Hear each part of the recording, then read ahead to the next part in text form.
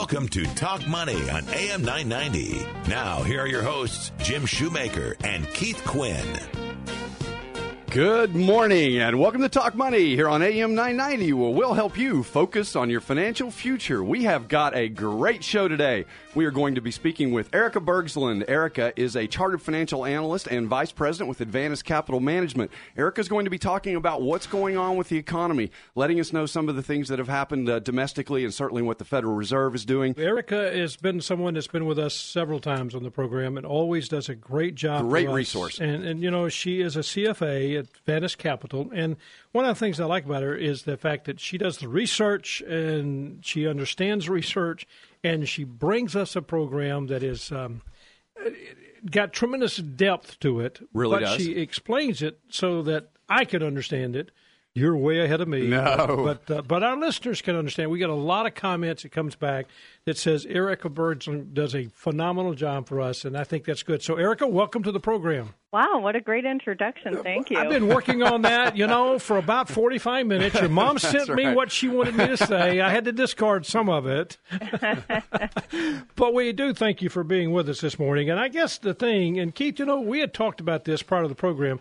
When we talk about being just right, we're not trying to say that everything's perfect with that. Exactly. But we are saying that in spite of what's going on, the economy seems to be moving along and kind of chugging along, you might say. So I guess, Erica, what we'd like to start off with is the growth. This whole idea is notching up a little bit, but we're not looking at that translating into wages. We're not looking at that translating into great growth, but, it's steady. How about the improvement side of it? Do you think we're going to move up, or what are you looking for the rest of the year? At the end of last year, I was really hopeful that the economy was really going to get some self-sustaining momentum. It really had felt like for the last few years we were just kind of hanging on by our fingernails. And yes, we were printing that sort of 2% plus growth, but it always seemed kind of tenuous, and it didn't really feel like it was self-sustaining. And I was really hopeful coming into this year that we would have a breakout year where we would reach more normal growth levels, north of 2.5%, maybe even over 3% this year. But that doesn't seem to have happened. The big reason was in the first quarter, the weather played such a big role in depressing growth. But it had such a big impact that it's hard to see that this year's growth is going to be much over 2%. So that's kind of the more negative side of the story. The positive side is I do think we're seeing some signs that the economy is gaining some traction. We had a nice recovery in the second quarter, although while that 4% number might seem really high, you have to keep that in mind in the context of the 2% decline that we had in the first quarter. So really we're setting the stage for more of the same in terms of the growth that it looks like we're going to have this year for the full year. But I do think that there is some underlying momentum that isn't reflected in that number. And we are seeing things like consumer optimism is at the highest levels that we've seen since before the crisis. Business optimism is increasing. We're seeing more job openings. That's a real positive that has a real impact on real people. So there are some things that are saying, hey, we might get to the point that wages will start growing again, that people will be able to spend a little bit more money, and the economy will start motivating itself without the help of these rock-bottom interest rates that we have. So we had as you talked about, Erica, in the first quarter, that was the polar vortex. That got us the negative GDP growth. And I think, as you said, the 4%. And, Jim, that's really not out of line. When we look back historically, we've had 10 times where we've had a pullback in GDP when we're actually in an expansionary phase. We haven't gone into a recession. And the average bounce in the quarter after that had been right about 3.7%. To see that 4% number is kind of in line with what we would expect. Absolutely. But, Janet Yellen made a comment. She says that even though all this, the unemployment rate, she's focusing on that. She says, although we work through the financial markets, I love her comment, our goal is to help Main Street, not Wall Street. And I'm not so sure that's happening at the pace. Erica, give us some thoughts. It just doesn't appear that we're seeing this, as you said, momentum, but we're predicting that we'll have a second half of the year will be better than the first half. But work me through the workers' compensation problems we've, looking at. Just walk us through that little problem as far as we're not just seeing employment improve.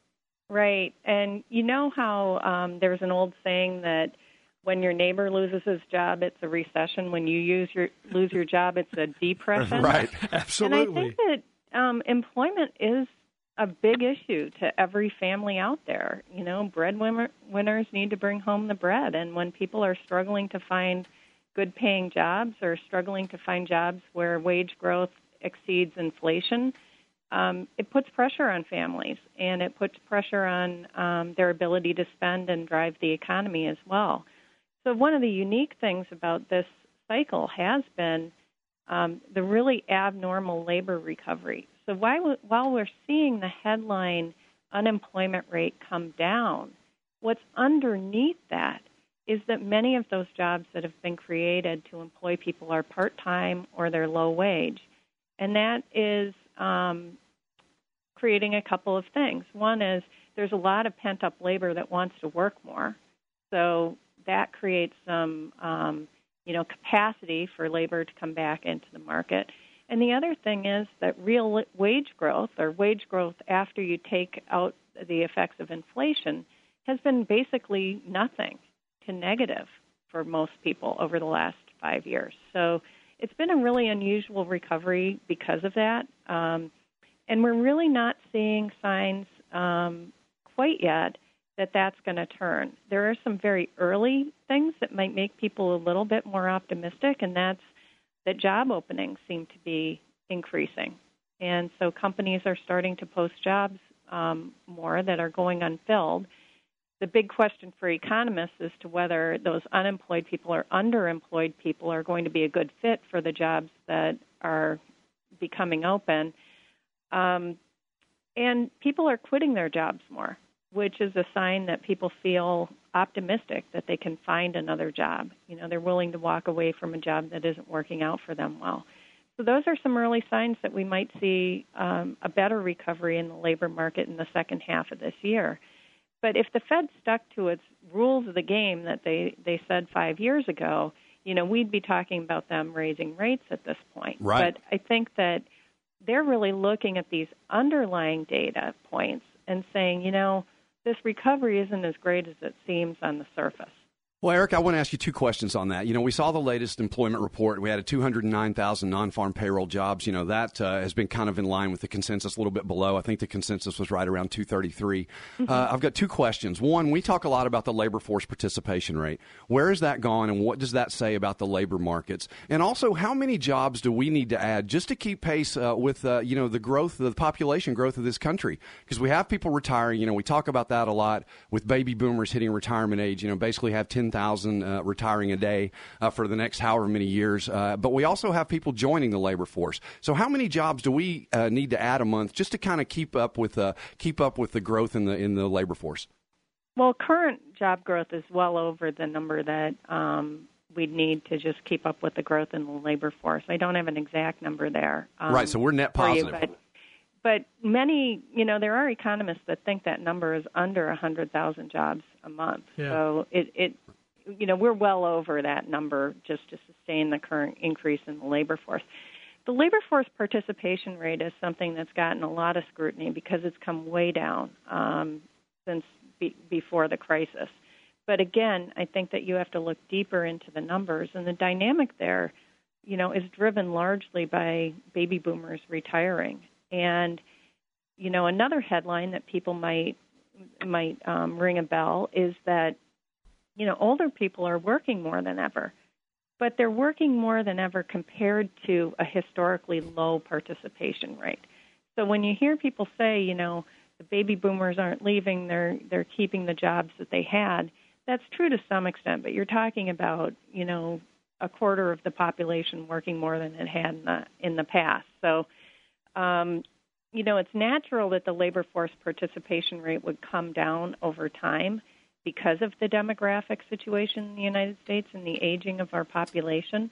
But saying that, there's definitely room to recover. And, you know, that's one thing that economists are looking at is if we do get some traction in the economy, is it going to be one step forward, two steps back, that every time we see a little bit of wage growth, that'll bring back some of these disenfranchised workers and the participation rate will go up a little bit, but that will restrain wage growth once again. I think that's what I like about what Erica says to us. I mean, Keith, you could not have. I mean, you could have taken what you just were talking about with the dialogue between the two of you, and turned that into a very negative. But yet, as she did, I mean, right. She literally explained it in such a way that you get it. I mean, it's because there's an aging population, so you're comparing it to data, but I could take that, talking about numbers, I can make numbers do about whatever I want to, but you need to look at it from the overall perspective, which is exactly what Erica does for us. So, again, Erica Bergslund, she is a CFA. She is a wonderful lady that does a great job for us. Which means she's smarter than us, the CFA, right? Doesn't that automatically mean that? But, it's true. Advantage Capital. Yeah, we can't deny the truth. Can't deny the truth. She's the Director of Research and Trading at Advantage Capital. And, Erica, we get this question a lot, and I know our listeners you hear this a lot on the news. Do you feel like that the central bank, the policies of the central bank, the whole idea behind what the Fed's doing, is that driving the market? Because you hear that on the news. Is that why we've had an 18-month pretty strong kind of a euphoric type of run in the market? Obviously, for the last couple of weeks, a week at least, we've had some of that little feeling maybe of a correction, which I want to ask her more about the correction. But Erica, do you feel like that the Fed is really driving the market, that the performance is based on what the Fed's policies are? Well, that's a very interesting question. I definitely think that the stock market rise, the really strong performance that we've seen, which has really driven valuations to fairly high levels in the stock market, probably does have something to do with the level of interest rates and the lack of alternatives that people have to put their money to work. But saying that, this is not just a United States problem. I know you've talked to Chris Sebald in the past about this, but this is a problem that is really highly correlated among all developed economies. We're all seeing aging populations. We all are facing some of the same issues, and in fact, places like the Eurozone and Japan are seeing more severe headwinds than we're seeing. So our interest rates are very low, and part of that is due to the Fed's policies. But it's not clear that rates would be a lot higher because of the global situation. Here's some comparisons. In Germany, the 10-year Treasury bond that they have, it's called the Bund, reached a record low this week of around 1%. So we think our Treasury rates are really low, 2.40, 2.5. But in Germany, to invest your money for 10 years, you're only getting 1%. In Japan, to invest your money in government bonds, you're only getting 0.5%. So, to the extent that the Fed withdrew their support, one of the questions I have, are you going to see money flow from elsewhere in the world because our rates are more attractive than, and our growth profile is more attractive than what we see elsewhere in the developed world?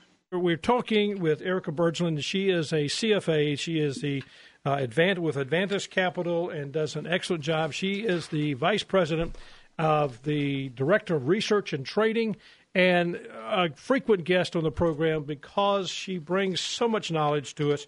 And we kind of led with this thought that what we'd like to ask her is this risk thing that everybody says we're going to have a correction, we're going to have a correction, and we've been saying that, and we do anticipate a correction. So what I want Erica to help us with is how do we look at this correction? What kind of thought process do we have about it? And is it time for it? I mean, is this the leading indicators of that's going on? I guess I kind of want to let her tell us it's going to happen next Thursday or maybe Friday, a week from now. How about that? Yeah, well, what day is it going to happen? Well, that's what I want to know. All right, Erica. We set you up. Here you go. I think I'd be a former CFA if I tried to in a day. You got it.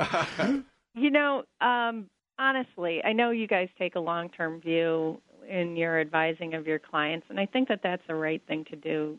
There's a lot of volatility from day to day in the market, and, right now it seems like it's being driven by geopolitical concerns. And, you can probably guess as well as I can how the situation in Ukraine is going to resolve itself, or in Gaza, or the elections in Turkey, or any of these things which are really roiling the markets in the last couple of days. Those things are really pretty tough to anticipate. I think, the arguments that the market really needs a correction are people who say, we've had a period of very, very low volatility. The market's gone a long time, an abnormally long time, without having a big adjustment. And, real investors should look forward to corrections. Real investors give you opportunities to Amen. Your portfolio and go into things that had been too expensive because stuff is on sale. So corrections aren't necessarily a bad thing. It's tough to look at your statements at the end of the month and not see stuff go up. But at the same time, it does give people a long-awaited opportunity to expose themselves to things that maybe had been too expensive. But it's been an interesting year because, as we talked about before, there are some signs that it feels like the economy is getting a little bit more self-sustaining growth underneath it. So one would think that would be a nice environment. Low rates and stronger growth should be good for the stock market. But instead, we find ourselves in a place where bonds have actually outperformed stocks so far this year. And if we would have backed up to January 1, I don't think many of us would have called that. No, not at all. No, not at all. And I think a big reason is, the tepid growth. It doesn't seem like the U.S. is really going to break out into 3% plus GDP growth this year. And then the even weaker growth in the rest of the world, I think, has given rates room. And, in fact, as the rest of the world becomes crazier, people like to take their money to the United States to invest. They see it as a safe haven relative to other alternatives that they have. And so I think that that's been a big driver of the strength in the bond market for sure. So can you have a strong stock market and a strong bond market at the same time? I think it's possible that we could have a bit of what people on Wall Street call decoupling, where the United States economy gets a little bit of traction and the rest of the world continues to muddle along. And that could be a pretty good environment for investors here. Whether this is going to rise to a 10% correction in the stock market to meet that formal definition of what investors call a correction, it's really hard to say because as you pointed out earlier, Jim, investors for the last 5 years have sort of been trained that when the market goes down, it's a buying opportunity. And one of these times, the market will keep going down. The question is that going to be this time, and at what point are buyers going to really come back into the market? I think, investors should be talking to their investment advisor and making sure that their portfolios are allocated in a way that fits their risk profile. And as valuations change and markets go up and down, that's an opportunity to take another look at that and make sure that you're in the right investments. I did we record that? Did we get that recorded? Because I need to be able to play that. Over time, a client asked me, I can say, well, hey, this is what Erica said. That's exactly right. That was wonderful. Because that's really what you're talking about. We can't pick what a market's going to correct, and we were kidding. And I know, Keith, you think about that all the time. We just don't tell people it's going to correct tomorrow or next week. We don't, but Jim, did you notice a very important thing that Erica said? She didn't say risk. She said volatility. There's a huge difference. Now, we saw on July 31st, the market dropped 2%. That was a big drop. But if we look back, in 2011, in August and September, we had 11 drops of greater than 2%. So volatility is something that is normal in the markets. We haven't had a lot of that lately. And I think Erica's exactly right. People look at that as a buying opportunity. But at some point, we will have the 10% correction. And we don't need to be lulled to sleep because we haven't had volatility. As she said, the normal volatility is something that's there. Right. So, Erica, you do a wonderful job for us. And again, lady, we just enjoy having you on the program. You take very complex thoughts and put it into a very easy way that I can understand it. And that's a huge, huge opportunity for a good learning lesson for you to teach me. That's good. That's right. But thank you for being a part of the program today, Erica. Thank you so much. Oh, you're very welcome. She always does a good job for us. Erica's phenomenal. And we appreciate her so much. I'm Keith Quinn. I'm Jim Shoemaker. Join us next week when we'll help you make the most of your money. Jim Shoemaker and Keith Quinn are registered representatives and investment advisor representatives of Securian Financial Services Incorporated, securities dealer member FINRA SIPC, a registered investment advisor. Shoemaker Financial is independently owned and operated.